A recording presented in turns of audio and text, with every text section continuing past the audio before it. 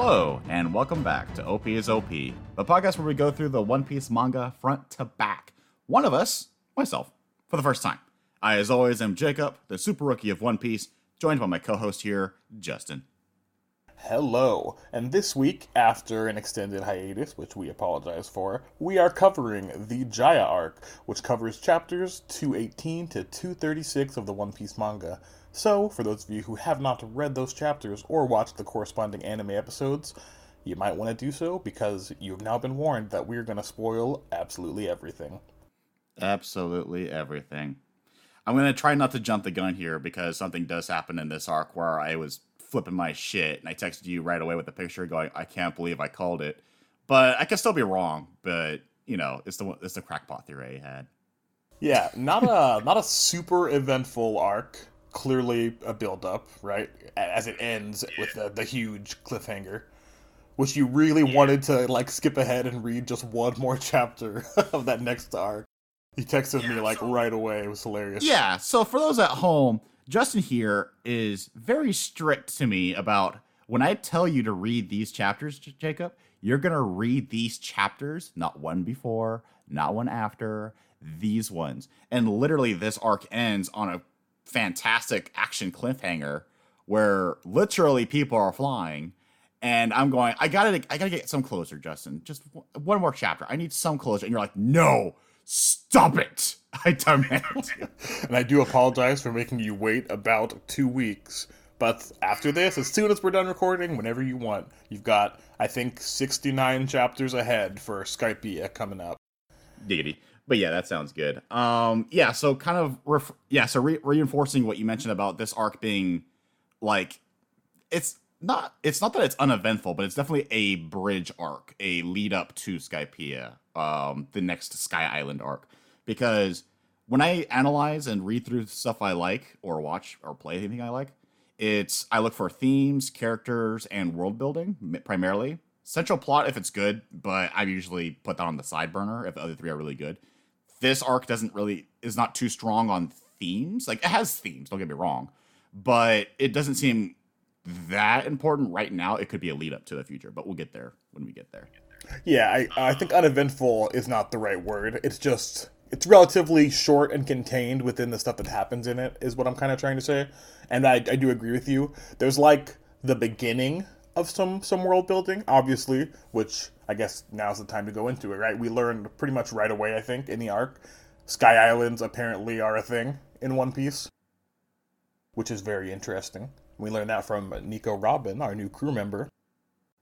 Speaking of Nico Robin, this person showed up for a job interview. Like, she's dressed up in a collar button-up, long sleeves, what looks like khakis or slacks, like business, casual, professional, going, hey, I want to join the Straw Hats. Yeah, different from what we're used it to. is kind of, it's very job interviewee. Usopp is the one like kind of interviewing the most, I feel like, in that scene, right? At the very beginning, yeah, where she goes like, so what do you do? What'd you do? How'd you get by? And then she just goes casually, assassination. Yeah. With that straightforward like mannequin face that she's got, but at the same time, just a little smile on. I'm like, oh, I just killed people for a living. Yeah, the version reread, there's even like a heart after when she says assassination, like she meant it with love or like fun, and I'm just like, oh my god, killing them kindly. Yeah, but the reason why I mentioned the job interview part is even though it looks like she's not getting Usopp's trust right away with that line, she's like making everyone laugh, or she's winning them over like one by one very easily, where Sanji, she doesn't have to try because Sanji is Sanji. It's a freebie. She uses her powers to make Usopp, Chopper, and Luffy laugh by making them impersonate each other, where like Luffy like looks to Usopp with her hand sticking out of his hat going, look, I'm Chopper, and they're just like going, they're laughing their asses off. And then, of course, Nami is bribed with gold because Robin took some gold from Crocodile earlier before she left. Right. The only one that's still skeptical is Zoro. But yeah, she's showing up for a job interview. She wins most of their hearts over. Like, Luffy is Luffy, right? He's going to be like, yo, you want to be a Straw Hat? All right, cool. So, yeah, he's already been convinced, right? She saved his life. That's what we also learned at the beginning of this arc. Yeah, exactly. So Oh, right. Okay, so there was a world building bit that we did gloss over that I feel like is very important, where we learn from King Cobra that he did in fact know the Poneglyph did have the info about the what's the Pluton. weapon called again? Pluton. The Pluton. Yeah, Pluton. And so he obviously knew, right? Shocker. And it was revealed that Robin didn't say it because she didn't want Crocodile to get the weapon, but not because like, oh, she's like this higher sense of justice, but more like, but that's not what I was looking for. I was hoping for this Poneglyph to be the quote unquote real Poneglyph. And we get this whole thing of like, yeah, she knows this like old ancient language, and or at least this unknown language, kind of like Latin, I guess, where it's like maybe it's Yeah, very it's like dead or something. Oh, akin sorry, to that. sorry, not Latin, hieroglyphics, where it's very odd to read, very backwards, but she's very skilled at it. But she's got this ulterior motive of I need to find the real Poneglyph, or at least what we think is what she's saying is the motive, where she's looking for the true history. The true Right. history of what exactly? It could be how humanity started. Maybe it's about her culture, her family. I don't know. But King Cobra realizes, yo, that sounds really important. But before they can deep dive into how crazy it is, that's when we get the the moment of like because it's still at the mausoleum collapsing. Luffy saves them, and then she blames Luffy for saving her because she's Robin's a bit on the angsty emo side right now, even though she doesn't look like it. Where she's like, "Oh, you saved me, therefore you owe me," and it's like, "Oh, okay." Yeah, she in that scene she was kind of just when Luffy had her over his shoulder dragging her out. She was saying, "Just leave me, I want to die." And he's like, "Nope, I'm not gonna do it." Yeah, exactly. So Zoro's skeptical of Robin's motives, and before long, the sky starts to fall, and the sky's Great falling. panel. That panel, double spread of the ship falling from the sky. I loved it. Great. Art. I don't know if I like that panel that panel better, or if I like Usopp's reaction where he's like, "It's just a dream. I'll slowly open my eyes," and then he just sees a fallen skeleton right next to him. He's like, "Oh shit!" Yeah. Oh my god! That happened So, a couple times in that opening segment where he's like, "It's just a dream. It's just a dream." It's like just when a dream. later on when that giant turtle thing appeared. Oh yeah, that happens a little later. But the big thing that happens is they get a log pose that points somewhere. Nami going, "That doesn't make sense. Why is it pointing to the sky? It must be broken." And then Robin, like nonchalantly with confidence, answers, "No, that means there's an island in the sky. That's where we need to go next." And obviously, Luffy's on board. Usopp's on board. I think Usopp's on board. Either way, Luffy's on board, which matters because he's like, "Hell yeah, adventure in the sky. Let's go." Yeah, Usopp But is super on board. It's Luffy and Usopp that are like, point the prow upwards, and Sanji is Yeah, like, okay. yeah, we can't do that. It's not how the Yeah. ship works.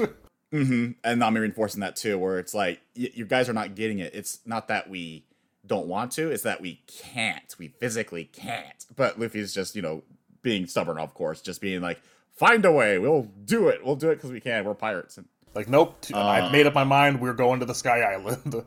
yeah. But to get like some clues or to figure out what's going on, the first step they do is we find out that Robin's ability to read hieroglyphics is also extended to she's very good at analyzing a scene, where to the point where it's like archaeology skills. She can look at a skeleton and see what the clothes they're wearing, what they're buried with, how they're buried, any features on their body. Like if they have a very clean hole in their skull, it means, oh, this means this person got some surgery done to them. And it's like, okay, so this person is very good at analytical skills that could be really helpful, potentially where they are going. Because I'll say it right here, this theme does set up a little bit in terms of world building, where it's like the possible place they're going seems to have like possible jungle type of vibes, where you have like the ornaments they find, where they'll have like these jade ornaments or vases, where it's like, oh, like these bird shapes, but they're kind of like wide and obtuse to the point where it's like, is this like Central American type of influence, like Incan or Mayan type of architecture? So that tells me, oh, that means Indiana Jones. That means, of course, Robin's gonna come in handy. So I'm eager for that. Yeah, she proved that she's very useful. She's kind of, like you said, like archaeologist and in tune with her desire to find whatever that true history is. She seems to know a lot about history. Like you said, she was able to like immediately pinpoint the era and location where those clothes came from, and then do some backward deduction, and she repieced that skull together, and etc. etc. Yeah, the part that I'm agreeing with Zoro in this one is because I'm used to Oda introducing characters like, oh, at the beginning of the arc, we need to find a doctor. Beginning of the arc, oh, we need to find a navigator. This character, Robin, is literally joining the crew at the last page of the previous arc, Alabasta, and then we're like, okay, this is very like unorthodox. So what's the deal here? So even though she's telling us that, oh, I want to find the true poneglyph, which is equivalent to like Sanji saying, I want to see the all blue, right? So it's like, okay, there's your goal, and that could be a far-reaching goal. But she joins the crew so quickly that I'm still like, okay, there's got to be something going on. And I'm thinking maybe I don't know if it's gonna be the next arc, but maybe sometime in the future we'll get more into her character because we know that she's wanted for at least 60 million berries. She's done some serious shit when she was a young girl, so I don't know what or how, but it's got to be connected somehow. I'm not saying it's all a mystery. The whole vibe is Robin's a big mystery. Yeah, Yeah. and the and bigger mystery is we got to find out how to get up there. Hey, that ship that just fell in the water. Hey, let's get some scuba diving gear out of some barrels and like find what's going on there. Small detail I want to mention that I did appreciate was we know that devil fruit users like Luffy just straight up like lose stamina, energy, endurance when they are exposed to seawater. And so Sanji, Zoro join Luffy when they scuba dive. Their scuba diving suits, quote unquote, are just a barrel for their top half and they have free legs. Luffy has two barrels, so he's completely surrounded and not and exposed to the ocean water. So I like that little detail. That was a nice little detail. Yeah, I feel like a lot of other manga, anime, comics, just in general, from I guess a little bit earlier than this area. Maybe this is probably like I think we said we're estimating we're in about 2003 or 4 now. That they would skip, they missed little details like that, you know, where the protagonist or a character has like a certain weakness or establish something that they just don't really like, and there's always like that one little background panel where they're just completely kind of breaking it.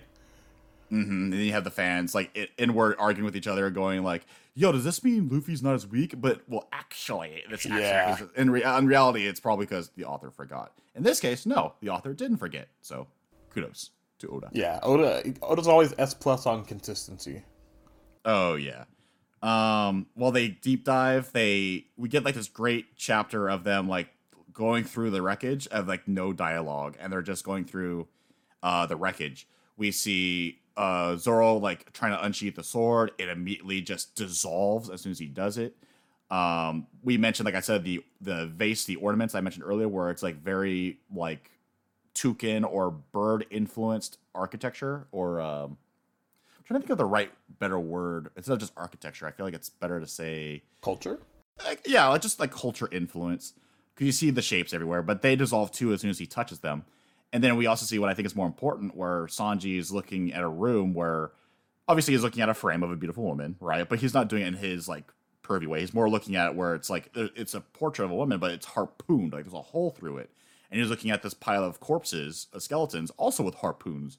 So it's very clear that there was some infighting going on, or some violence. Right. And then while they're doing that, we get introduced to one of our many characters of this arc.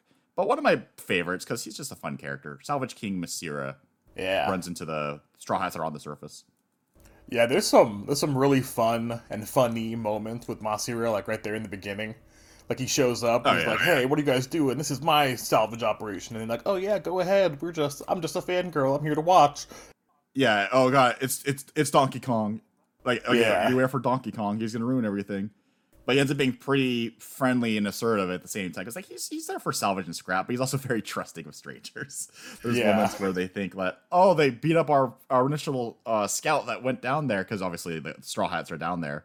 And then he looks over to Nami, Usopp, and the others that are still on the boat, going, "You guys, be careful, okay? There's some bad people down there. I just want to get," and it's like, all right, this guy's pretty funny. I like that.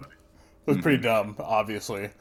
And he's similar to Luffy in that kind of respect, which they kind of noticed, because Sanji particularly pointed out. Yeah, they kind of bond that way, because I feel like we can kind of skim through this a bit, where it's like, of course, the monsters show up, Monsieur dives down, he meets the Straw Hats that are underneath there, the salvage team tries to lift up the ship with a giant crane, it's really cool, and Monsieur and Luffy get along just fine, like you said, because they're both monkeys, quote unquote. Right. But the big thing I want to get to was when everything is going on, and like this, there's a sea turtle that comes in and swoops to salvage, and the Straw Hats and the Masira are in danger. It gets really dark very quickly. Yeah. And you get this great, like, okay, so my reaction, obviously it's going to be terrible with audio, but I'm going to do my best here, where I'm looking at this funny panel, of course, it gets dark, and then we get a side-by-side of, like, Luffy looks up, zoom in on Express Shock, zoom in on Masira, zoom in on Express Shock, and then Sea Turtle, zoom in on Express Shock, and I'm like, okay, this is really funny.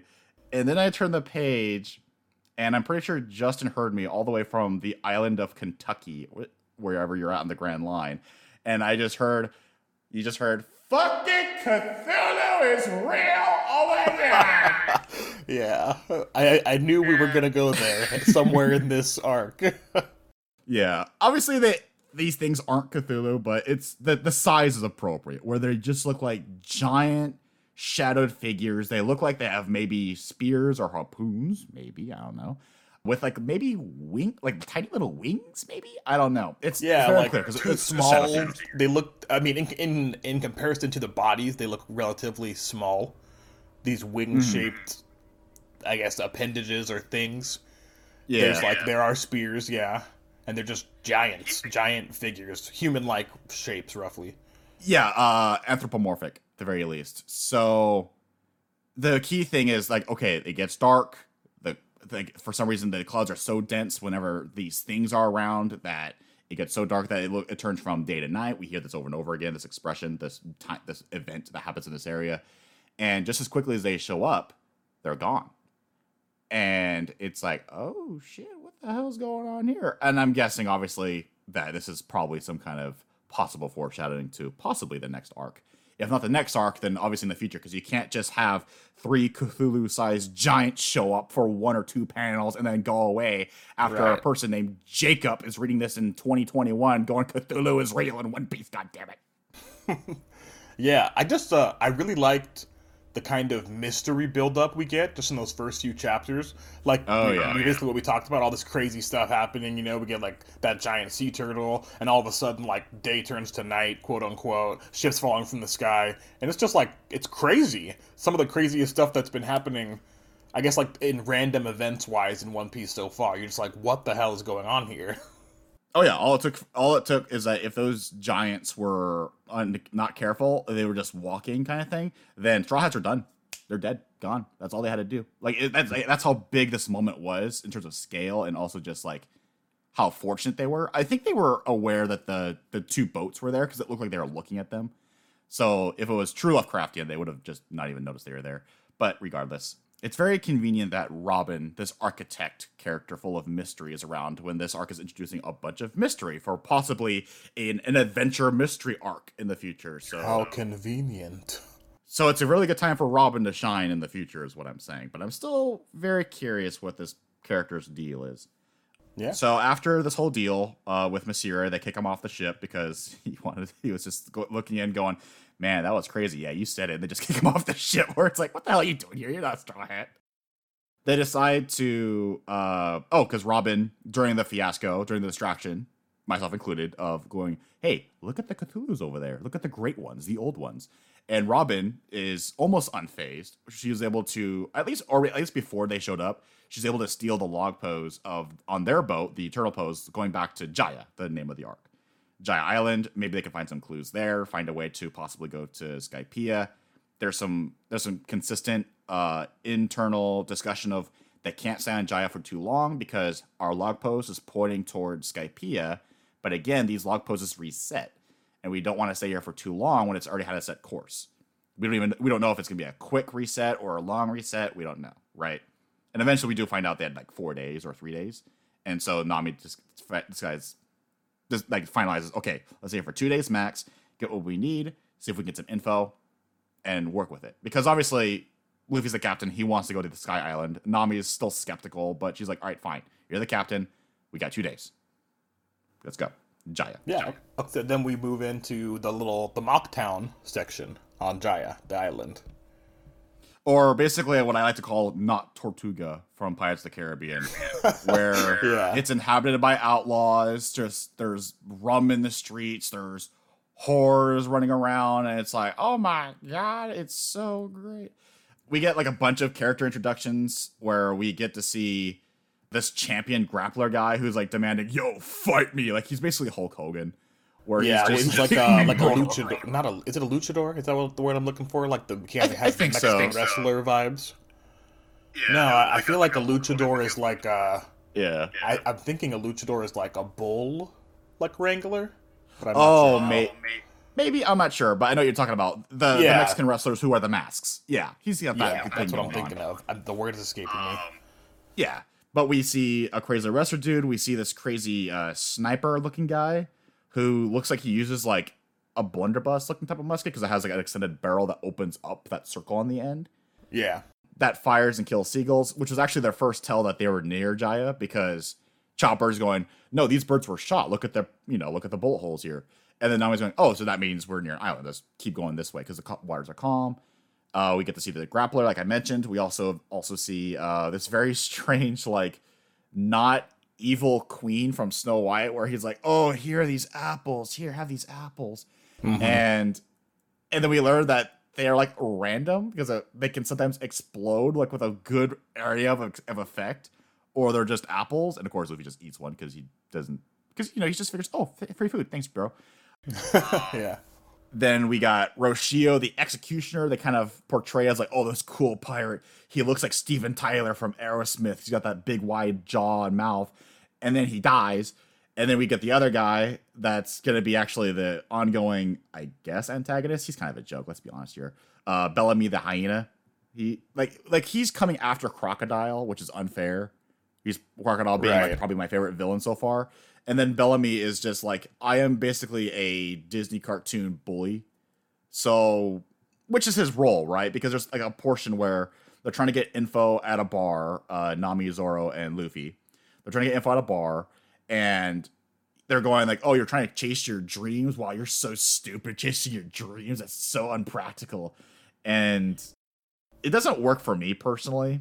Like his purpose is to be an annoying character that gets his comeuppance later on. But Yeah. if that's your whole purpose of being like this anti-dream pirate character, I don't know. It didn't work for me personally. I don't hate the guy. Like he's not as bad as Mr. 3. But I don't know. Maybe it's because his design's lacking compared to other characters we've seen so far. I don't know. I don't like Bellamy. He works for me in some ways. I don't love Bellamy here. I love how he goes down, obviously, but Yeah.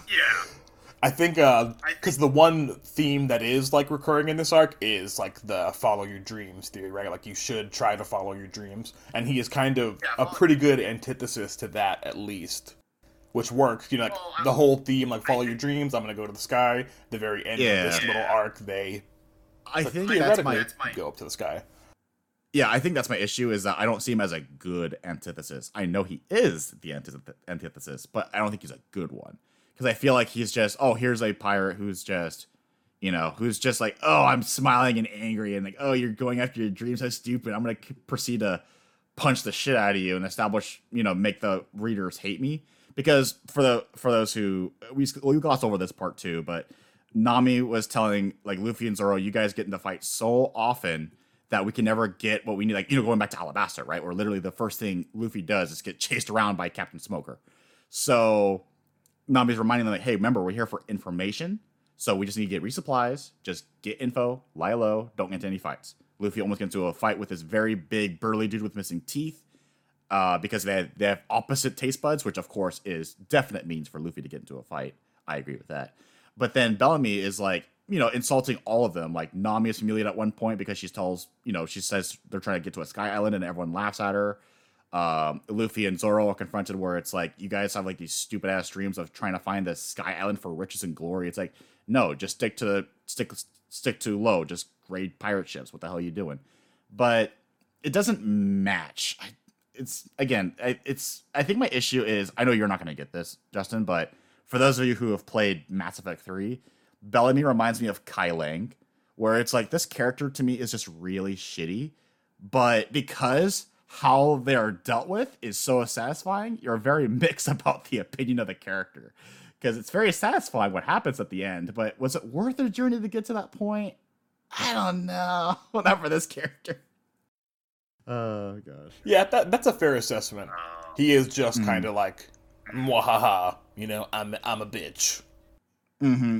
The writer's tool of basically this guy is meant to be the ass and the rival of this term, and plus to make you hate him even more because he proceeds to beat the living shit out of Luffy and Zoro because Nami even goes, "All right, screw these guys. You can go ahead and fight them. I don't care." But then Is he Luffy the biggest goes, cunt in the series, though? Say again?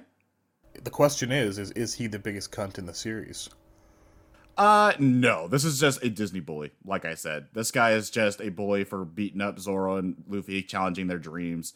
The answer is no. He's not the biggest cunt. The answer to that is still Crocodile with a good second place from Arlong. This guy is again like on Mr. 3 levels of like I don't give a damn about this guy. Where he's not as. I really wanted to see him. I really needed that punch he receives at the end. Like I wanted him to get it. So bad. Yeah, but my point being is that even if Mr. 3 got like that satisfying conclusion at the end too, where he almost does, because Crocodile kind of drains him and tortures him and humiliates him. I'm still going. It doesn't excuse that character for being a little poor, and I'm not saying this ruins the whole arc or anything. I'm just saying like this is for villains, especially coming right after Crocodile.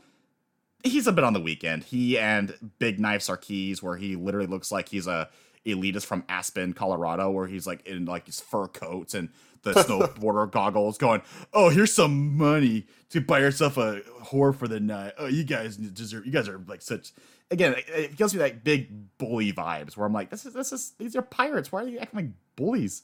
It's so he's weird. like, he's more of the way that I would at least, or I think maybe popular culture anticipates like a real pirate, like, quote unquote. I guess, which is why it's a little boring. Yeah, he's not like One One Piece. Piece pirate. He's like a real pirate. Like, nah, just get money, get bitches, have fun, no dreams, just live it. Great Age of Pirates. But the Marines can't stop us because there's too many of us. Do what I want. I think that's why also I dislike Sarkis more than Bellamy, because Bellamy at least looks like a pirate, a very boring one, but he looks like a pirate, if not a young one, because he has like no scars on him, not really. And then Sarkis, again, he looks like he's dressed like he just came from a fancy hotel in the high mountains of Denver or Colorado. And it's like, dude, where are you from? He's like from the wrong Sarkis series. is the first mate, right? The first mate, yeah. With big the fur mate. coat. Yeah. First mate of Bellamy, yeah. He's the one with like the ladies around his arms. Like, they're trying to... Oh, yeah, you said the goggles, too. That's him, yeah. Yeah. Again, he's definitely like one of the worst characters, the worst antagonist we've seen so far. But again, he's such a small, minor character. He's forgotten. He's sorry, we're talking about kind of hype man-y.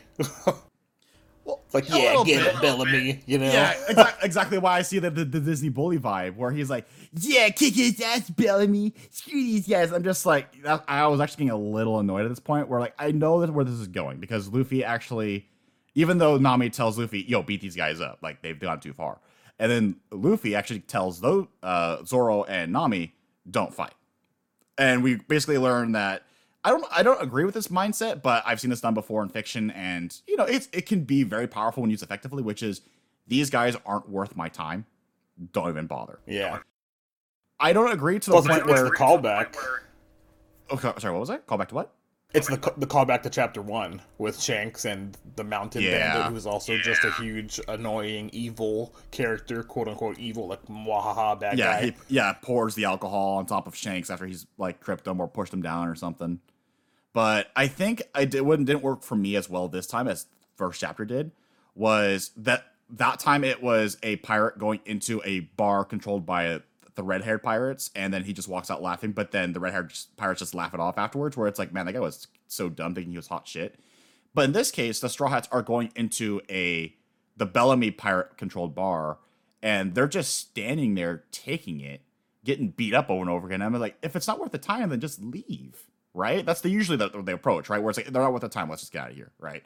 But they wanted to hammer in the approach thematically of, they're not worth the time, therefore we're not going to fight back no matter what. But then they just stand there and get beaten over and over again. So this is why I'm saying I'm very mixed about this motif of these enemies are not worth the time, therefore go full pacifist and just not do anything. And I draw the line where I'm like, okay, if it's obvious that they're looking for a fight and they're still fighting you, even though you're not fighting back, leave. Why stay there? Just leave, please. I guess it's to help make that final moment just feel a lot better. But I don't know. I wasn't completely sold on this part in particular. But the next part, which is actually a better part, was that same big, huge hobo-looking dude that had the missing teeth and the bandana meets him out in the streets, and he's like, "No, it's good that you guys are following your dreams. It's like, you're actually the real pirates. Those guys, they don't know what they're talking about. You're gonna be the ones making the the big name in the future." So, and I actually had a little theory here that actually ends up being true, which was I wrote down here, trippy if this guy was Blackbeard.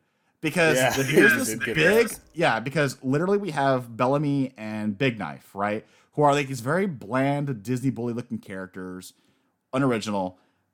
This guy actually looks like a pirate. He's got the bandana, he's got the long curly hair, he's got the unkept beard, he's got missing teeth. One has a hole in it, for fuck's sake. He's huge and massive. He's got the open, unbuttoned shirt, and he's talking about chasing your dreams, and those guys aren't real pirates. You guys know what you're doing. And I'm like, this would be crazy if this guy was Blackbeard from mentioned in the Drum Island arc. That'd be crazy if this guy was it. And I'm like, oh. Yeah. Yeah. I had to get my answer to that much sooner than I expected.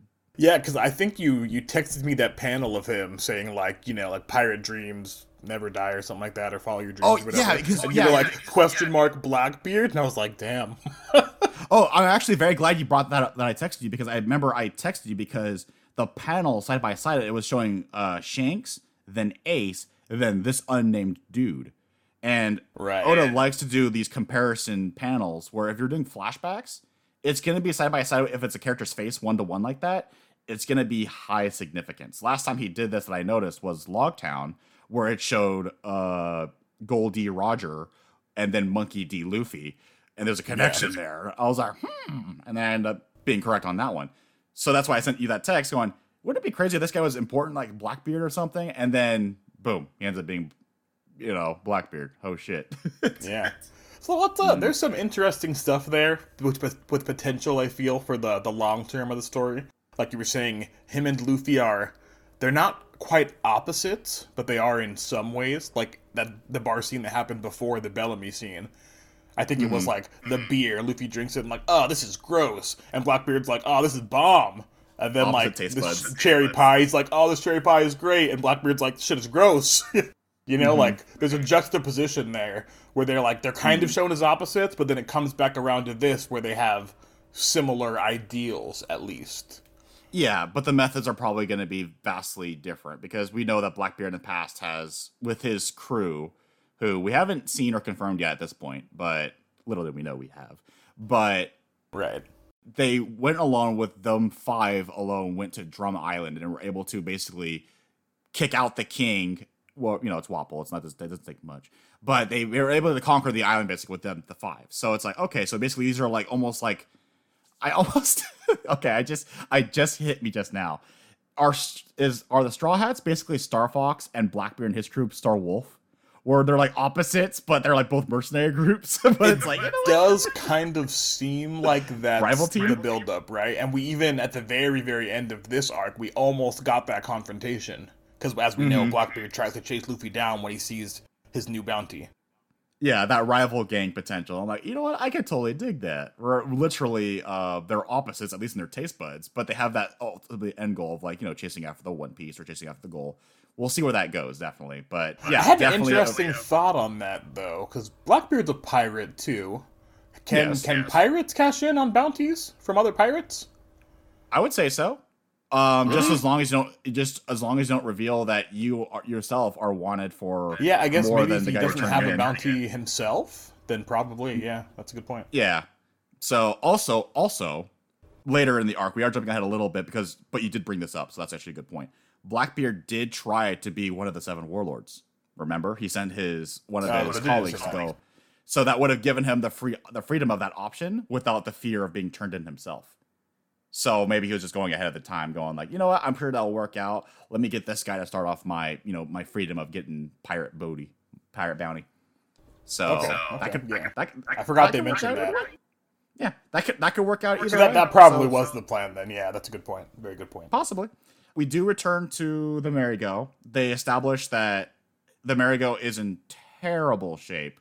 Something that I have noticed throughout where, yeah, the ship is taking more and more damage, but I wonder how much of an issue will become in the future. And it looks at this point, they're establishing, yeah, if any more big fights happen with this ship, like, they had to deal with the Sea Turtle and Masira, that, yeah, this ship ain't going to hold. But, yeah, Usopp's doing his best to repair it. They remind us why Usopp is so eager to repair the ship. It actually didn't hit me really until this arc, where cause I always imagine because Usopp was just the crafty one, right? I just figured that was the reason why he was always repairing it, but it was reinforced that no, this was a gift from his island friend Kaya, his crush, his friend, either or, and it's potential love interest seems like. Yeah, but it's connection to home. So in more ways than one, because it was gifted by someone who was from his home. So in two ways, it's Usopp's new home, connects to his old home. It's definitely incredibly important to Usopp. So that made it really important. I'm glad they actually mentioned that. With that being said, the three return. Obviously, everyone's like, yo, what the hell happened to Usopp? What happened to Luffy and Zoro? Why are you guys all beaten up? And then Nami just doesn't want to talk about it. She is irate. She is fuming. Like, she is so fucking mad of what happened, and rightfully so, because I'm confused too at this point where like why didn't they just leave? Why did they just take it? Like, it's this, I know why in the fourth wall sense, but like if I were there, I'm like, dude, why don't you guys just leave? But she's so mad that Usopp and Chopper are so scared where Usopp pretends to die with a ketchup star, like he got shot or something, and then Chopper gives himself a defense boost when Nami is just fuming and angry. Not at them directly, but, when you're angry and highly emotional and passionate at this point, it's hard to contain it and control it. But yeah, because they didn't get the info they wanted, they got humiliated. So it was a loss. Nothing happened. There was no even post satisfaction of, oh, but we beat them up at the end. It wasn't even that. Like, no, they walked away and they're laughing and gullible. Sorry, not gullible. They're laughing and like so full of themselves. So nothing good happened. But while they were doing that, Robin's kind of establishing herself as a bit of a lone wolf type character, because it's the second time she's done something off panel on her own, but effectively, where she goes, yeah, I went to get some intel myself. I got, some clothes, so Nami, you can get your clothes back or whatever. I'm not dressed for my job interview anymore. She's back to her Western cowgirl kind of look a little bit. And she goes, yeah, I got info on Mont Block Cricket. They might have intel. They might know something about the Sky Island. And so therefore, let's go to this part of Jaya. Let's meet this guy. Yeah, and then we get that little section, which, again, relatively uneventful. This one especially, we get a couple more characters, but a lot of interesting information in the section where they meet up with Cricket. Yeah, so the story with Cricket being, so he's a descendant of what's supposed to be Nolan the Liar, where, of course, when they mentioned that historical character within One Piece, sorry, not real life historical, Nolan the Liar within the One Piece universe, and Nami's looking at the book when they reach the guy's place, she looks to Usopp and going, and he was never believed ever again. It was all like, why are you looking at me? I love how they look at Usopp like with their straight faces. Yeah, I love that too, where it's almost like they're like passive aggressively, like very aggressive on the passive aggression part, where they're telling him like, you probably shouldn't be lying so much, Usopp. It could bite you in the ass sometime, which could be foreshadowing as well. But like, you hear that, Usopp? He got executed for being a liar. Yeah, for a liar, saying he did all this crazy cool shit, when in reality, well, according to the book, in reality he didn't, so he should probably not do that. So we could probably get that potential where maybe that could be like a challenge for Usopp later on, or something to narrow down, and I don't know. But what I was fascinated by with Nolan the Liar was just reading the story, reading the panels of them talking about Nolan the Liar, where he talks about all of his travels and all of his findings, but no one believing him because of how ridiculous, and plus when they try to confirm it, they couldn't find it themselves. It reminded me very much of the real life historical figure Marco Polo. I'm sure this one would be much more recognizable than the last one I mentioned back at Drum Island. Marco Polo is the famous explorer that's mentioned a lot in the Uncharted video game series, where the famous quote was, I did not tell half of what I saw, for I knew I would not be believed. which I thought was a very fascinating as a comparison, because Nolan the Liar was the opposite, where he did tell everything he found, but because people couldn't find the stuff he was saying, they thought he was a liar and making people lose their resources and time, and therefore he got executed for it. So I thought that's a very nice twist on the real world reality of like the real Marco Polo explorer. I thought it was really nice. Holy crap! I just realized something. Because I took a class where we read the description of the world, aka Marco Polo's journals traveling through Asia. There was one section in there where he commented that there was a random changing of day to night, which I just find that incredibly interesting. Wait, did he really say that? Well. Yes, 100%. I swear to God, I swear he did. I'm guessing that's totally I know now. Very likely a reference from Oda to Marco Polo, like direct one-to-one connection. Yep, Oda was likely read the same journal or the same book that you guys had to read for the class, and it was like, you know what, that sounds really sick. I'm gonna do this. Yeah. I think the real life version was probably, I think he was in the jungle or like a jungle island. I think he was a liar, but yeah, whatever. Oh, okay. Well, I guess that's where the inspiration comes from, right? Where it's like he says in reality on his deathbed, I didn't even tell half the shit I saw because you guys don't even believe me for the other half I did tell. But that's the fascination of Marco Polo. He says some crazy shit in that book. Yeah. It's like Usopp level shit, like really. Yeah, exactly. And real life Marco Polo was like that too, because he went through the Silk Road. He went all along along Africa, through India. He did a lot of trading and exploring, and so he saw a lot of shit from different cultures and different realities. Marco Polo's a dimensional traveler too. But the main fascination... You could convince me that he traveled dimensions with the outlandish claims he made. But the thing that I really thought was a great contrast was, again, Nolan was the one that told everything that he found, to the point where it was dangerous to governments because they were wasting resources to find the shit that he was saying he found. But in comparison to Marco Polo, who explored like an Asian continent or India, and Nolan the Liar was exploring these areas that's kind of along the Central American kind of areas, where, again, like the bird architecture, the very... Mayan culture influences, because they also mentioned the Emerald City, the City of Gold, and I'm like, oh yeah, this is totally Central American influences instead of Asian. Yeah, because you automatically connect it to like El Dorado, right? Which is like a exactly Mayan thing usually when it's portrayed. I'm not sure if it's exactly Mayan. I think it's more like separate in its own right, but yeah, that area, Mayan, Incan, Aztec, that area. Sorry for getting distracted again. Whenever I get historical connections, I'm always like geeking out going, ooh, I like it when Oda reads history. It's relevant here though, at least. Side tangent that I have to mention though too, because we're talking about information here. The end of this chapter was popularity contest and of the characters. I have you touched me yes, about this. Justin, I'm going here, Justin. I'm going here. Don't you stop me, okay? Don't stop me. Okay? No, feel free. Okay. So top 5 characters make complete sense to me. I've slept on this. I will not complain. Luffy 1, Zoro 2, Sanji 3, Chopper 4, Nami 5, Usopp 6. My 2 favorite characters are at the bottom, with the exception of Luffy. Of those 6, I mean. I'm fine with that. These are all Straw Hats. This is, after all, a shonen magazine aimed towards, younger kids looking for action. Sanji, Zoro, and Luffy fill up that void. Chopper's a newcomer, but he fills that requirement too. I am fine with that. A-okay. It hurts my heart a little bit that Nami just barely made it in the top 5. That's fine. That's fine. However, One Piece fans, I have an issue with you guys, okay? All of you over there in Japan, listen to me, okay? A popularity poll comes out, and you have Bellemere at 37th place, behind a random panda side character in the background, behind Mr. 3, I think, behind Miss Golden Week, and behind that random lady from Drum Island that looked like a hiking bear above Bellemere. Yes. I know Bellemere is in a few chapters. I get it. Okay, I understand. That lady was only in one panel, I think. Exactly. So, Bellemere being only 37th, y'all motherfuckers need to get your priorities straight, okay? I can tolerate Nami not being number 1 or Usopp not being in the top 5. I can tolerate that because at least the other Straw Hats are there too. Sanji being as well loved as he is, not top 3, but whatever. I'll let that slide, right?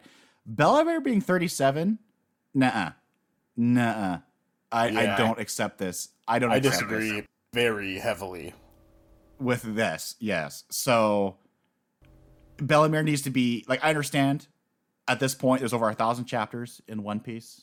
Bellamere's likely not even close to the top 100 or 1,000. Well, but the time this poll was taken, I assume it was at this point in the manga. Which I guess it's been a while since Arlong Park, like over a year. So it's still pretty fresh in people's minds. Arlong Park, I've been told, has been the first major arc that made people go, okay, One Piece is legit. This is real. And Bellamere was a part of that emotional high during that flashback sequence we got. And she barely even cracks a top 40. I'm shaking my head at the 2003 fans who voted in this poll. I think they were all in Japan. I think this is a Japanese only poll, but I'm still shaking my head. So far, until recently, I think all the popularity polls are exclusive to Japan. Yeah, so sorry for that side tangent, but I got so mad.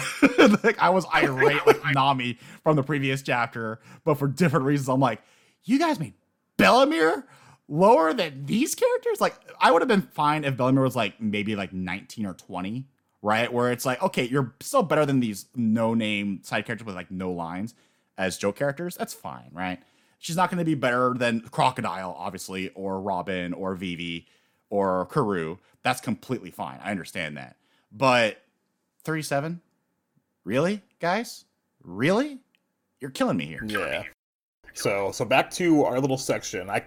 We kind of covered most of it, right? Long story short, they learned from Cricket, who's the descendant of the famous Nolan the Liar, or Montlok Noland, that there was supposedly a city of gold on this very island of Jaya, that when they came to look for it was gone, because, that's why he became the liar, because he's like, yeah, there's a city of gold there. It must be in the air. It must be in the air. It's gone now. Yeah. Yeah, no, he said, like, it must have fallen into the sea. And they're like, oh, get out of here. It was never here. So he's Nolan the Liar. Nolan does believe that there's a way into the sky. Or, not Nolan, Cricket. So Cricket. His little monkey crew, who, we forgot the other monkey, Shoujo. He also looks like an orangutan. The other guy looks like there's a lot of characters in this arc, man. There's a lot of characters. Yeah, two monkey guys in Cricket, the monkey team. They decided to help the Straw Hats because they're nice. Chopper treated Cricket. They get a little friendly, a little buddy. They do a little party too. Yeah, so they fixed up the Mary.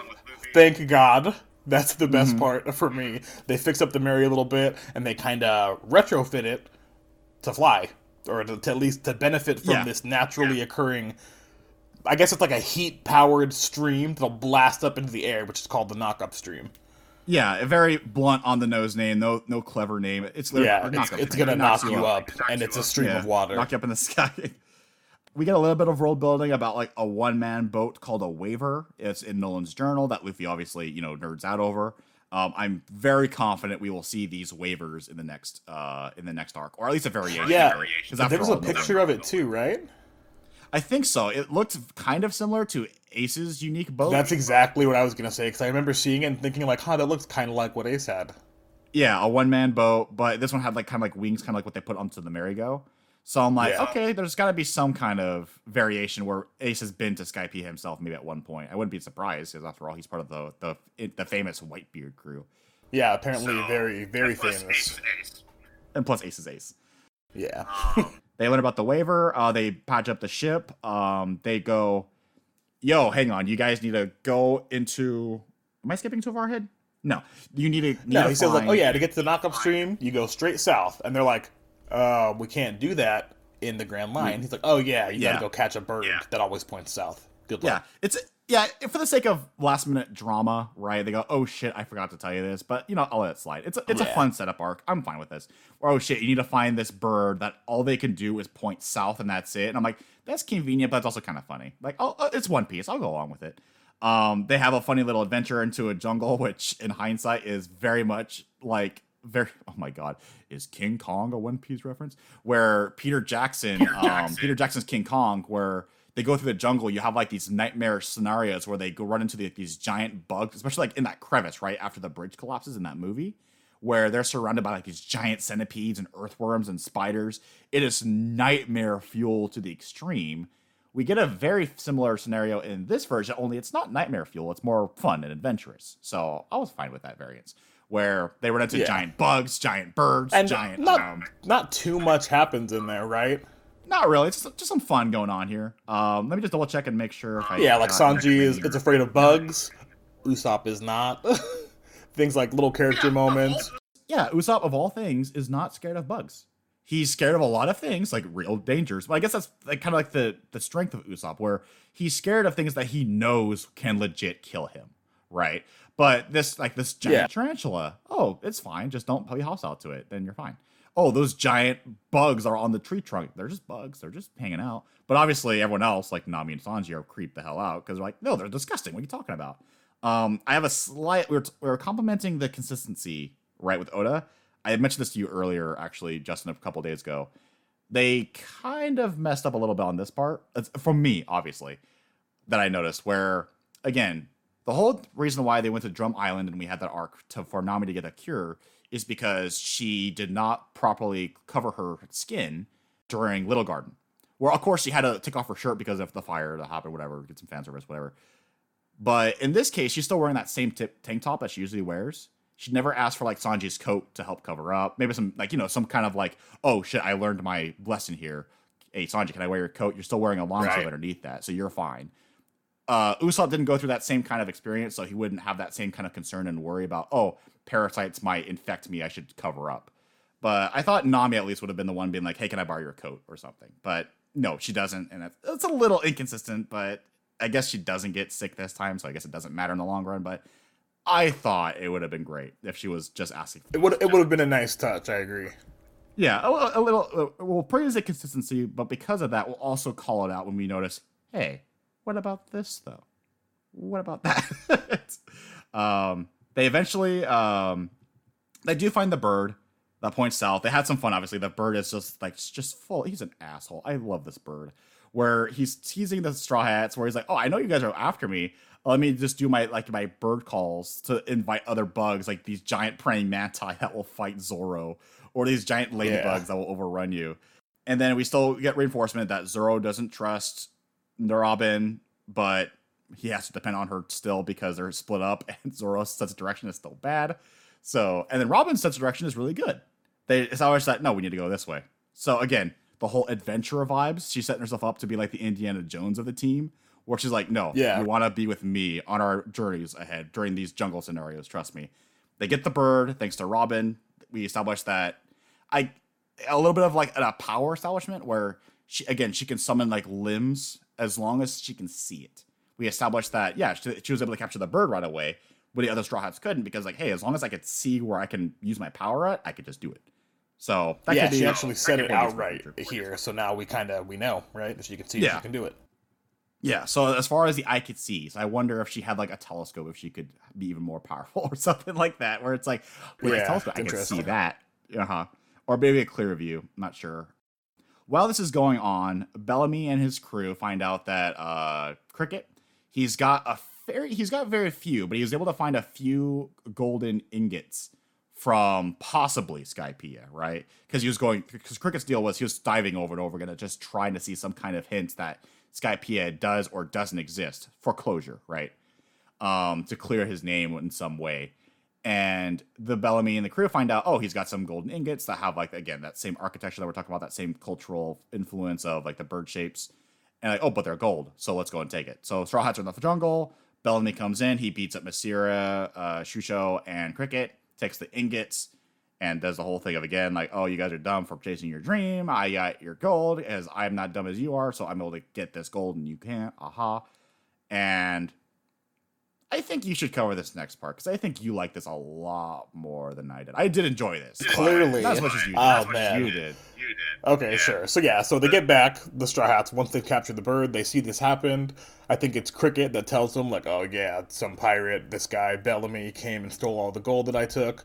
It's fine, we don't need it. But Luffy's like, no, now it's fucking on. Because, again, call back to that very first chapter. Yeah, it's, you can mess with me, you can spit on me, you can throw wine in my face, that's fine. just don't mess with my friends. Shanks' quote, right? Which And is you mess with Luffy's friend. just a little thing though, because again, they were messing with Nami and Zoro too, which is again reason why I was saying they should. No, they didn't mess. They talked to Nami a little bit, but they didn't hit Nami. I don't know. She was humiliated and irate after that. And again, Zoro was getting beat up too, but you could argue. And personally, in the way that I interpreted that scene, like they're so weak that look at the amount of damage Zoro can take. Like they didn't even feel that. Like you know what I mean? Okay, you know what? Okay, you know what? To reinforce what you said too, because the whole thing of like, oh, you don't mess with my friends kind of thing. But I think it was more like, okay, by us like not fighting back and taking these hits, we're establishing ourselves where it's like, okay, you could mess with us and we're allowing it because you're wrong, but we're allowing it. But you extend your influence, your false beliefs of your, lack of pride and for your dream chasing to these other people that I respect, and they did nothing to disturb you. Then you fucked up because we went on quote unquote your terms, right? Your territory. So whatever. But again, this is me head writing. So I could be over defending something that I'm actually against. So I'm just trying to think of a way to explain it because I know you love this so much. This moment, this chapter. It's not like I love the bar scene as much, but I really love the comeuppance. I love that shit. It was satisfying. It's very satisfying. Yeah, so then Luffy's like, okay, yeah, you guys stay here, help them out. I'm gonna go handle this business real quick. And he runs into town. The correct direction, amazingly, because he's not great with direction either. Like we saw in Syrup Village, he was like... I think someone said follow the coastline. I think someone said just follow the coastline. Okay, that's right. That is what they told him. Real quick, hey, Justin, what's the name of the chapter? Do you know the name of this chapter? Yeah, it's the 1 million berry man. The 100 million berry man. 100 million, yeah. The 100 million berry man. Yeah, when I read this title, and after all that buildup, I read that title, I'm like, oh, something big's going to happen. Oh, yeah, Luffy's going to do something big with Bellamy. Oh, yeah. Because at this point, Bellamy and the pirates paid not much attention to those Straw Hats because they're like, oh, this guy's wanted for 30 million, but the Navy is just putting wanted people at this point because they're desperate. They're just trying to, they're not serious at this point. Don't pay attention. Then one of the pirates gets an updated poster, and they go, oh, shit, this guy's not worth 30 million. He's worth 100 million. And then Luffy shows up.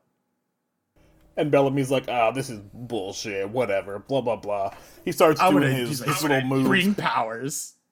Yeah, which it is pretty cool. Like he's springing around all, like, really fast. He's, like, leaving an after image. He's quick. He's springing around, like, off a clock tower, off the buildings, running around. You can't even see him, basically. And he's talking more shit as he does so, just because, the bully vibe. And he's like, oh, yeah, you're here to help those monkeys because you're the same species as them, right? Ha, ha, ha. Blah, blah, blah. And then once he's done talking to shit, he finally does his charge move, which is like a full-on body spring headbutt towards Luffy. And he's like, oh, you can't do shit about this? You don't even know how to throw a punch. And Luffy's like, oh, you think I don't know how to throw a punch, huh? And just, he lifts his fist up and just slams it down so righteously into this man's face right in front of him. Moving God knows how fast. Yep, the double panel, the freaking wham, like the ground around him breaks, like all the planks on the deck or whatever on the floor break and shatter around him, like he digs into it. The indent of Luffy's fist is in his face, and he is out. The indent easily for me, best single hit of the series so far. The indent at the end in his skull was like, all right, you know what? That's a good punch. It's still not the best punch to me because I need more emotional weight behind it, not just, yo, you fucked up kind of thing. But that's why I still think Crocodile and Arlong's punches moments were better because, again, they were like the actual, like, fuck you for messing with us kind of thing. This was still on that line, but he's doing it for a Cricket, a side character that I don't feel actually for as compared to, like, say, Vivi or Nami, But it was basically a wannabe Gran Torino before Gran Torino is like, look at me jumping around, and Luffy's like, oh, you're a wannabe Gran Torino? I'll be a wannabe. Is Gran Torino a One Piece reference? Is United States a Smash a One Piece reference? Because he just like knocked him straight to the ground, like United States a Smash, going fuck you. Yeah, kinda. So great moment. Immediately, all the Belly Pirates are like starstruck, like fuck. What the hell's going on? Big Knife is still, the hype man, is still like in disbelief, going, You lucky hit, you can't do it again or some shit. It's like, dude, don't even try, dude. Don't even fucking try. Big Knife doing everything he can to annoy me, even after I got that satisfying punch. But he's gone after this chapter. Yeah, I wish he got one too. I wish Zoro had gone with him and just fucked that guy up too. That would have exactly. been great. It would have been more complete. Exactly. I think that would have been like, that would have okay, been not the beautiful. best punch, but the best one chapter cleanup of like, okay, I know these are like Disney TV channel level of bullies where I just don't care for this character. I hate these characters. Please don't put them on screen. Move on. But if they did that, and like if Zoro and Luffy were there just to clean up, just in one clean hit, it would have been better if we're talking about hypotheticals here. Zoro shows up, he doesn't even use his three of swords. He uses like maybe like a quick sheath of one sword, and that's it. And then like, all right, you're done. You're casual. Yeah. You're baby shit. I can cut steel now, motherfucker. The one sword move, the one sword style move, the Lion Song, right? That's all we would need for sure. Yeah, but regardless, this was still satisfying. We're just saying hypotheticals. Yeah, like, you know, still make, love it. What you know what would make this 9 out of 10 scene a 10 out of 10? You know, that kind of talk. They have like a funny little moment where the crew is like, "What are you gonna do with all that treasure stealing back?" And then, or where are you going? And then Luffy reminds them, "The sky. I'm going to the sky, duh." And you know, it's a little like a closure. We don't see those pirates ever again. I hope not. Anyway, they're almost as bad as the Baroque Works pirates. I guess. Yeah. So they're grunts, clearly. Yeah, they're grunts, but yeah, the main two are very annoying. But right after that, we get a little scene that reminds us, hey, Buggy and Aveline are on the Grand Line, like they said they would be. Also, Ace is here, just meeting around, because I think I forget what his purpose was. He was trying to, like, what was Ace doing there exactly? I forget. But we get exposition. Ace is hunting down an ex-Whitebeard member that killed another member. Oh, yeah, we know that. But why was he there specifically with Buggy and Aveline? Like, I'm talking about, like, very short term. But regardless. Oh, I think he just ran into him. Yeah, I guess he was taking a break because he smelled the food. They were cooking food, definitely. But we established that Buggy knows who Whitebeard is, and it helps us establish, again, the hype. Because, again, Buggy has been on the Grand Line, but just not as a captain. Compared to, like, Don Krieg, who was a captain on the Grand Line, but he got owned by his entire fleet by one dude. But yeah, we get the establishment that Whitebeard... Yeah. Whitebeard is big deal, big name, because he goes, oh, shit, you're a Whitebeard pirate? Guys, do not mess with this guy, Ace. He's a guest, okay? And obviously, they're still looking for Luffy, but, you know, we established that, you know, they're on the Grand Line, so they might show up in the future still. You know, that's a nice little reminder. And then we get some serious world-building exposition. Some serious one. Tell me about the man. The sacred land of Marijoa. I'm going to say Marijo. The sacred land of Marijo. And we basically see the Navy's government, the world government. We see the 5 elders. We see Vice Admiral Suru, known as the Great Advisor. We see Fleet Admiral Buddha Sengoku, who looks like he's got like the actual Tojo glasses, Emperor Tojo from World War II. He has the same type of glasses. He's got a cool goat companion. He's definitely like in charge of the military, while the 5 elders are in charge of like the government, you know, the policies, the civil stuff. And we also see who I am pretty damn sure are very important big characters, because one of the things going into the series, I don't know who these people are, but I've definitely seen them in video game advertisements or in commercials for something, are the 2 pirates. Right. Oh, one of them, not both of them. Sir Don Quiso, Don Flamingo. I've seen this guy. Definitely Don Quixote, covers. Yeah. Doflamingo, yeah. Doflamingo. I've definitely seen this guy before. Wanted for 340 million fucking berries. And I thought, oh shit, Luffy cracked 9 digits. That's so cool. And right away, next arc, oh, you think that's cool? Here are 2 other warlords, because we get to see more warlords of the sea. We saw Doflamingo for 340 million. We also see Sir Bartholomew Kuma. Thank you. I should have Sir Kuma. It's Kuma. Looks like a bear-looking figure. You actually told me that Kuma means bear, I think, right? Bear. Okay, because literally I was thinking like this guy kind of gives off like a bear impression, or at least in the in the old traditional sense, where they give them like these very big, oval, wide open bodies. But yeah, Kuma and Doflamingo, they kind of tease that Doflamingo has like a puppet like power because military members are suddenly trying to strike at each other and attack, and they show him moving his fingers like if he was doing puppet strings. Right, like a puppet master. Like, okay. Yeah, so like a puppet master. So I'm like, okay, we'll see that. We'll see what that goes. Kuma, we still have no idea what he does. Oh yeah, Kuma is one of our 296 million berries. You actually reminded me that wanted level stops rising after they become warlords. So this is Yeah, the it amount said of it in the shit panel too. It says bounty frozen at 340 million berries. So Yeah. he could be stronger, and he could have done even more heinous shit since then. Yeah, which explains why even though Crocodile had like these worldwide intentions, like why was he only one for 80 million berries, right? At this point, Exactly. it's like because it froze early on. He established himself as like this guy in Alabasta, but he had bigger plans. But yeah, he's working underground, like because clearly, if the government knew he was still doing crazy stuff like that, he wouldn't have been a warlord. Meanwhile, I'm pretty sure at least Doflamingo, he definitely looks like a guy who doesn't work underground. He looks like he's very upfront with what he does. Then again, I could be completely wrong because his literal power is controlling puppets, like behind the scenes kind of guy. So I could be completely wrong on that. But his outward aesthetics and appearance, he's wearing sunglasses. He's got the very he's got that same fur coat that I criticized Big Knife for having.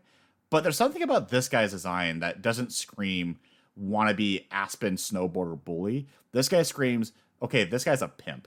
This guy got this because he's actually making it high. The other guy, Big Knife, he's a wannabe. He wants to be what Doflamingo is. That's what I got from just looking at this guy, because just the presentation. The first time we see these two, it's a low shot looking up at these two walking towards the meeting. So it's like, okay, larger than life kind of characters, right? And then we literally see the wanted level, and it's just like, okay, these guys are serious business.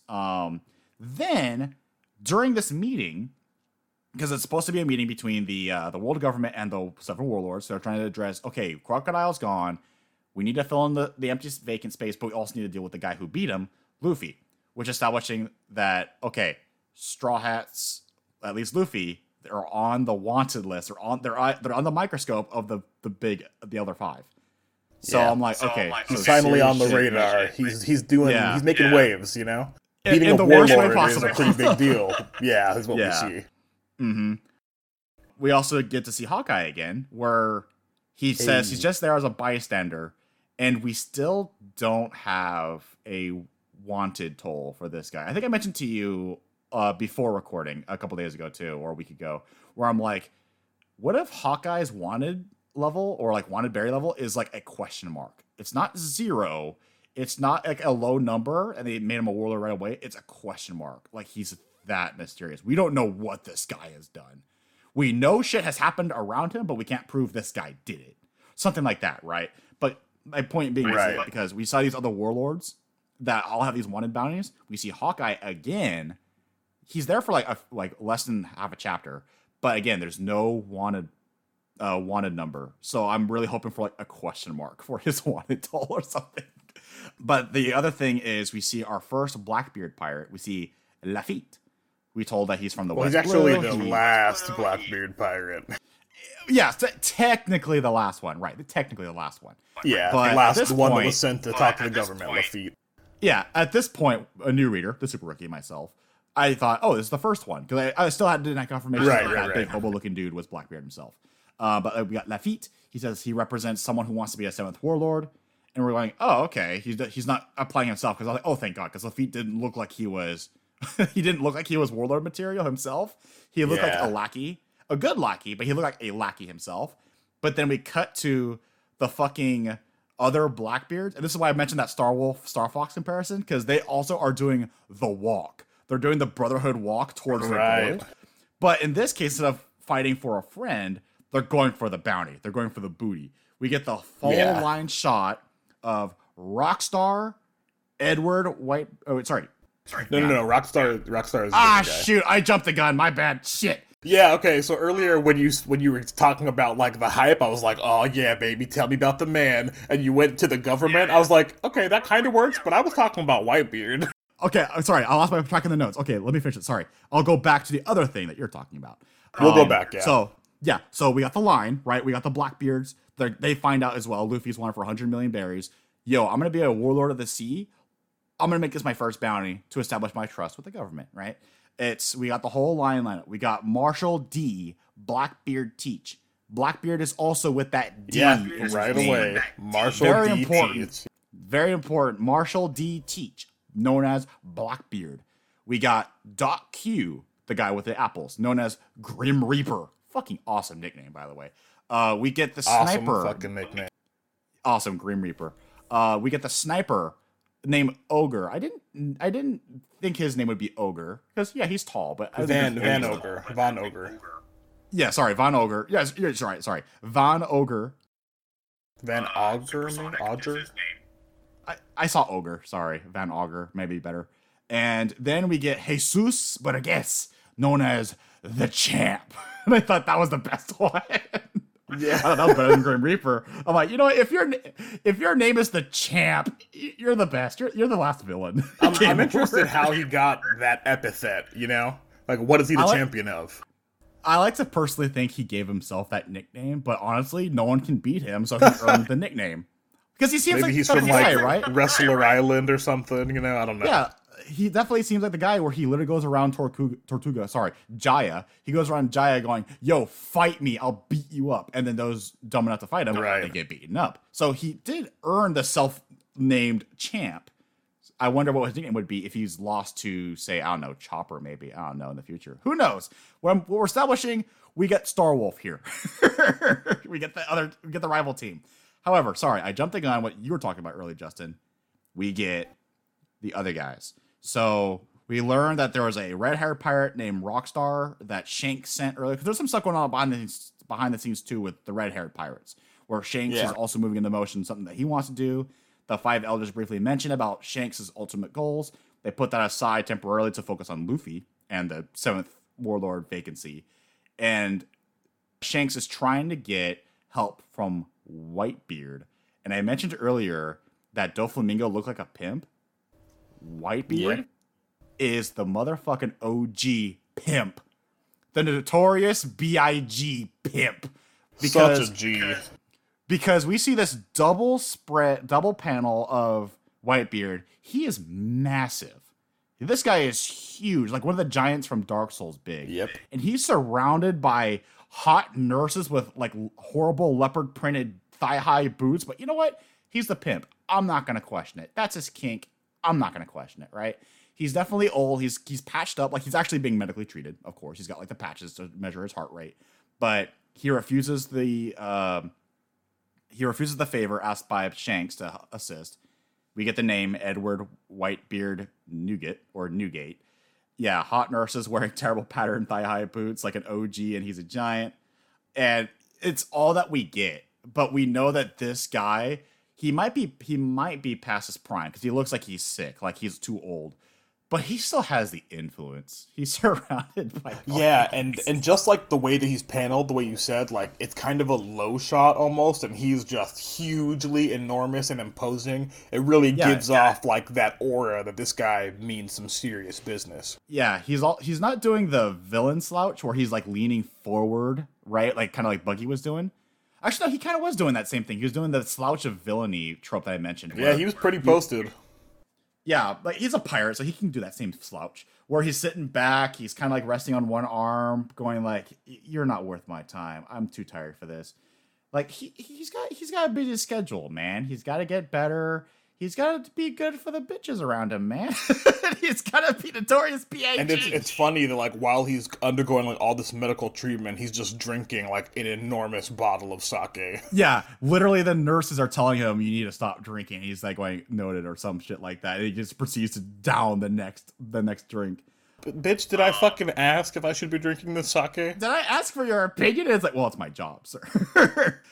But yeah, so we get all the characters are finally introduced. I think we can finally get to the end where all the pieces are lined up. Cricket, Masira, and Shusho, they help out the Straw Hats get to the knock-up stream. The Blackbeard pirates are trying to cut them off before they get to the knock-up stream, which, by the way, we kind of glossed over a little bit. Let's reestablish. Knock-up stream is literally a supernatural event in which you have to chase after that dark cloud we mentioned earlier, where the dark cloud changes the weather pattern so much in the area. But if you go to this part, during this time of the day, and it's very precise. That's why it's, tense for time. And if you go to that part of this ocean with the cloud there at this right time, the whirlpool happened, and science and navy and ocean stuff happens, and then shoot up a straight line of a stream going straight into the sky towards those clouds. And the timing thing is obviously we need to get to that whirlpool and get in the right position with this, patched up merry-go that could handle this and fly straight up towards it. It's actually a great tense scene. It's like I mentioned, I glossed over the details where I'm like, because I'm still a little lost on like how this works exactly. My summarization: fantasy, magic. Move on. Yeah. Okay. It just That's works. not important. It's adventure. It's adventure at this point. It's rule of cool. You can do that. Yeah. So yeah, Blackbeard tries to cut off the Straw Hats, but he's too late. They actually they had a little character moment with Cricket. He's a side character I'm probably gonna forget about soon, but they had a little moment where he showed that he's smoking so much cigarettes, so much from anxiety of like worry of like I hope these pirates get there because I really like these guys. He's smoking up a storm. Knock Up Stream has it going straight into the sky. There's a little moment that I really do love, because again, like I love it when characters have their little moments to show off their strengths, right? We all love that. And of course, it's Nami here, so of course I have to mention it. Sorry, guys. I knew you would. Yeah, of course. But the merry-go is threatening to tilt backwards, right? A legit concern, because after all, they say no one really survives these knock-up streams. The reason why no one tries this is because this is incredibly dangerous. But Nami picks up right away, the knock-up stream isn't just water, it's also a gush of wind pushing upwards too. So she goes, no, keep sure you lower the sails and keep the weight on the boat, because that way we could go along with the stream and not fly backwards and tilt and, fall into the sea like that boat we saw earlier.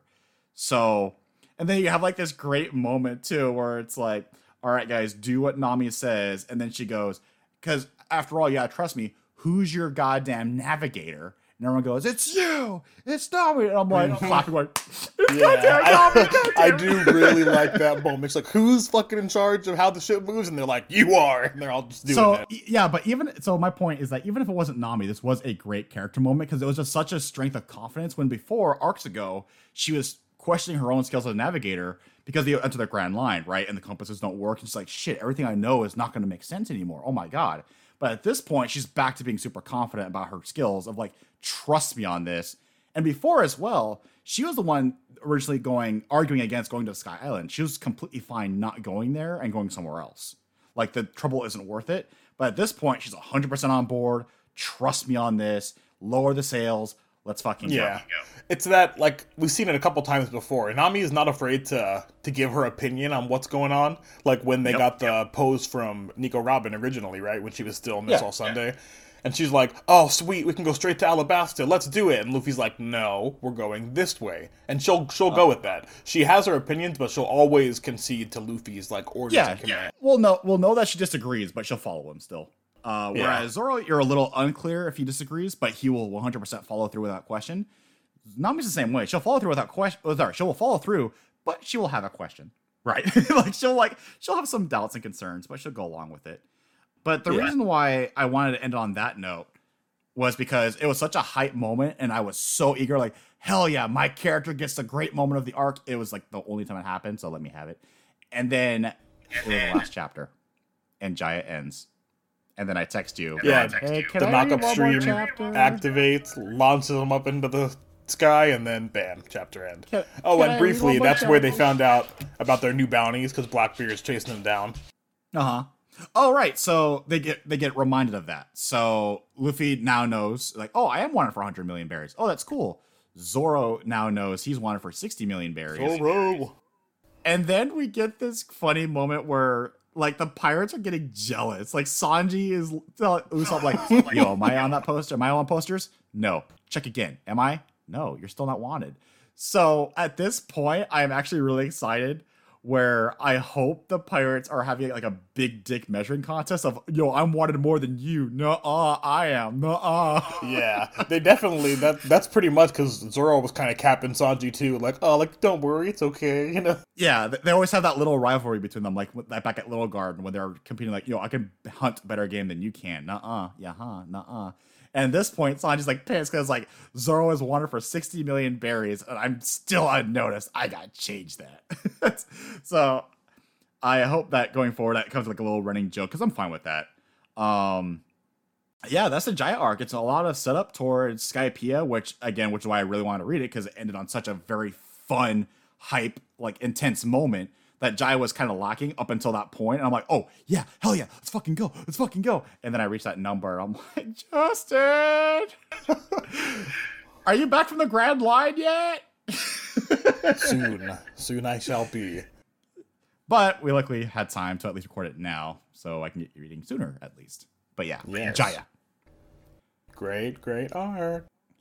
I mean, it's not like the best, but it was good. I liked it a lot. Very effective build up, I think, to what's about to come. It gets you hype. You know, you're like, ooh, what's gonna happen in this Sky Island? I like to put this arc in terms of like how much fun I had. It's less than Whiskey Peak because Whiskey Peak to me is still like the example of here is a short but super fucking fun arc. Let's just have Zoro just Dynasty Warrior up for a couple of chapters. And it's so fun. That scene is that part is great. Yeah, and this one, it was more build-up, but you get that sense of adventure. You get that little Indiana Jones Uncharted sense, like I said as well, where they have the reference to Nolan the Liar, the reference to Marco Polo, who is similar to Nolan the Liar. And then if you've played Uncharted series, where literally in one of the games, one of the influence explorers is Marco Polo, you're going, okay, I'm getting the same kind of vibes. Are we going to get are we going to get scenes where Luffy is going to be like climbing alongside a cliffside and you have to like point your hand of where you want to jump to next as you climb up while you're doing some banter or something? Like you got all this potential going forward. And it's like, all right, I can't wait for Skypiea. I wonder what kind of culture it is. I wonder if it's mostly jungle, like Little Garden, which I kind of hope not because that was disappointing. If it is, hopefully Oda has learned his lesson and made it more fun and engaging. If not, are we going to get a whole civilization up there? Is it going to be similar to Aztec culture, which is very worrying? Or is it very similar to Incan or Mayan culture, which would be very fascinating? Are we going to get temples of doom to explore? Are we just going to get abandoned ruins? Are we going to see the true poneglyph soon? Or maybe just another false poneglyph? I don't know. I'm thinking Robin's really going to shine next arc, is what I'm saying. And I'm excited for it. Which leads us into next week. We are probably just starting the Skypiea arc, which again starts at chapter 237, is 66 chapters, not 69. Boo. Damn it. And we'll probably read roughly half of it for that first episode. Or we might read the whole thing and just do 2 episodes, but we'll probably cover up mostly through the first half up to chapter 270. So one more time, 237 through 270, if you're watching or reading along. That's a lot of chapters. It's more than Alabasta, right? Almost as long as Alabasta, I think. I think Alabasta was 60, 67. Like 67, 68? Okay. Gosh, I want to say... Oh, so what do you think about Jaya arc as a whole? Like, I know you said it's a bridge arc, but where do you rank it amongst like of the arcs we've read so far? Alabasta was 63, just throwing that out there. So this one's 3 chapters longer. So Skypiea is longer. Okay. So we just say... I know Jaya is obviously not going to be up there with Arlong Park or Alabasta, but where would you personally put this arc? I'm curious, because it is a bridge arc, after all. Yeah. So as far as like because in the first section, the East Blue, they're kind of all standalone in some way, right? Like the standalone arcs. Yeah. But they do kind of culminate like in Arlong Park. But I really like those arcs a lot, except Syrup Village, obviously the weakest. I think Jaya is better than Syrup Village, it's better than Little Garden. I do agree. That Zoro scene in Whiskey Peak is just so damn strong that I think Whiskey Peak for me is comparable to Jaya in like as build-up arcs. Although Whiskey Peak, you don't even know it's a build-up arc until you realize, oh, this is a princess. Oh, got it. Then you realize it's a build-up arc. But yeah, I get what you mean. Jaya is ultimately missing that fun and excitement in terms of like Zoro having his fights against the pirates. But we get build up to potentially a lot of that in the future. Like, of course, we get the great punch, right? The great conclusion against Bellamy, who I cannot wait to forget about next to Mr. 3. But unfortunately, because I will not forget them because of that reason alone. But yeah, if we had a bit more action, this would stand out to be more as a more fun arc. But because it's doing its moment of world building and setting up to Skypiea, it's making me wonder if Skypiea is as good as Alabasta because it's as long. But Alabasta got a lot of build up over several arcs, right? You could argue Whiskey Peak, Little Garden, they were all bridge arcs, right? Including Drum Island towards Alabasta. This one is like we literally had Jaya, and right away, Skypiea is the goal. Go, go, go. Right. So I'm curious where that's going to go. And again, we have the brand new character, Robin, who is a great mystery. I've been told by some people that she is a very great, fascinating character, which was a kind of a spoiler told me going on, but it makes me curious, right? Because I'm going, okay, who's this character and what's their deal going to be? But I'm told, just wait. Who told you that? I don't know. It could be someone in this podcast. It could also be someone who on my other podcast. I did not. I definitely. Oh, maybe I did. That's kind of an answer I gave. Like, wait and see. I thought you're gonna pull. I would never say such a thing. For a second, I was like, I didn't say anything about Robin, but I was like, well, that is a stereotypical response that I would give, so maybe that was me. I'll admit it.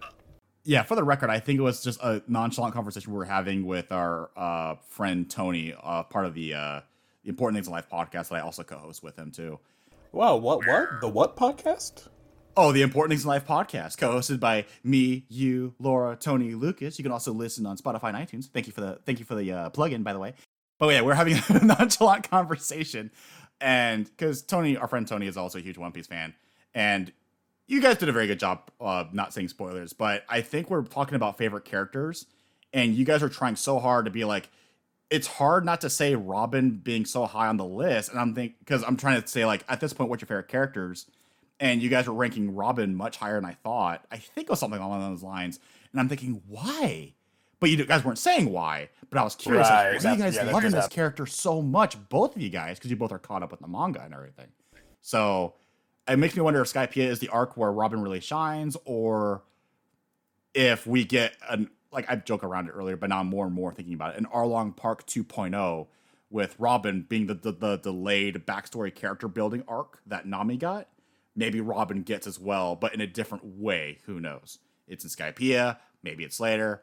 I'm guessing later, because if it's like Nami, where it's delayed, this would be still too soon. Because Jaya is literally the first arc Robin joins. Right. And the next arc would be still too soon. Maybe we'll get teases. I don't know. Because I'm assuming it's going to be one for one the same. And it's rude of me to assume it would be one to one the same, because maybe Oda wants to try something a little different. Who knows? Well, we'll can only say one thing. Pieces. Just wait. Just wait and read. Read and find out. Mm-hmm. Hi, everyone.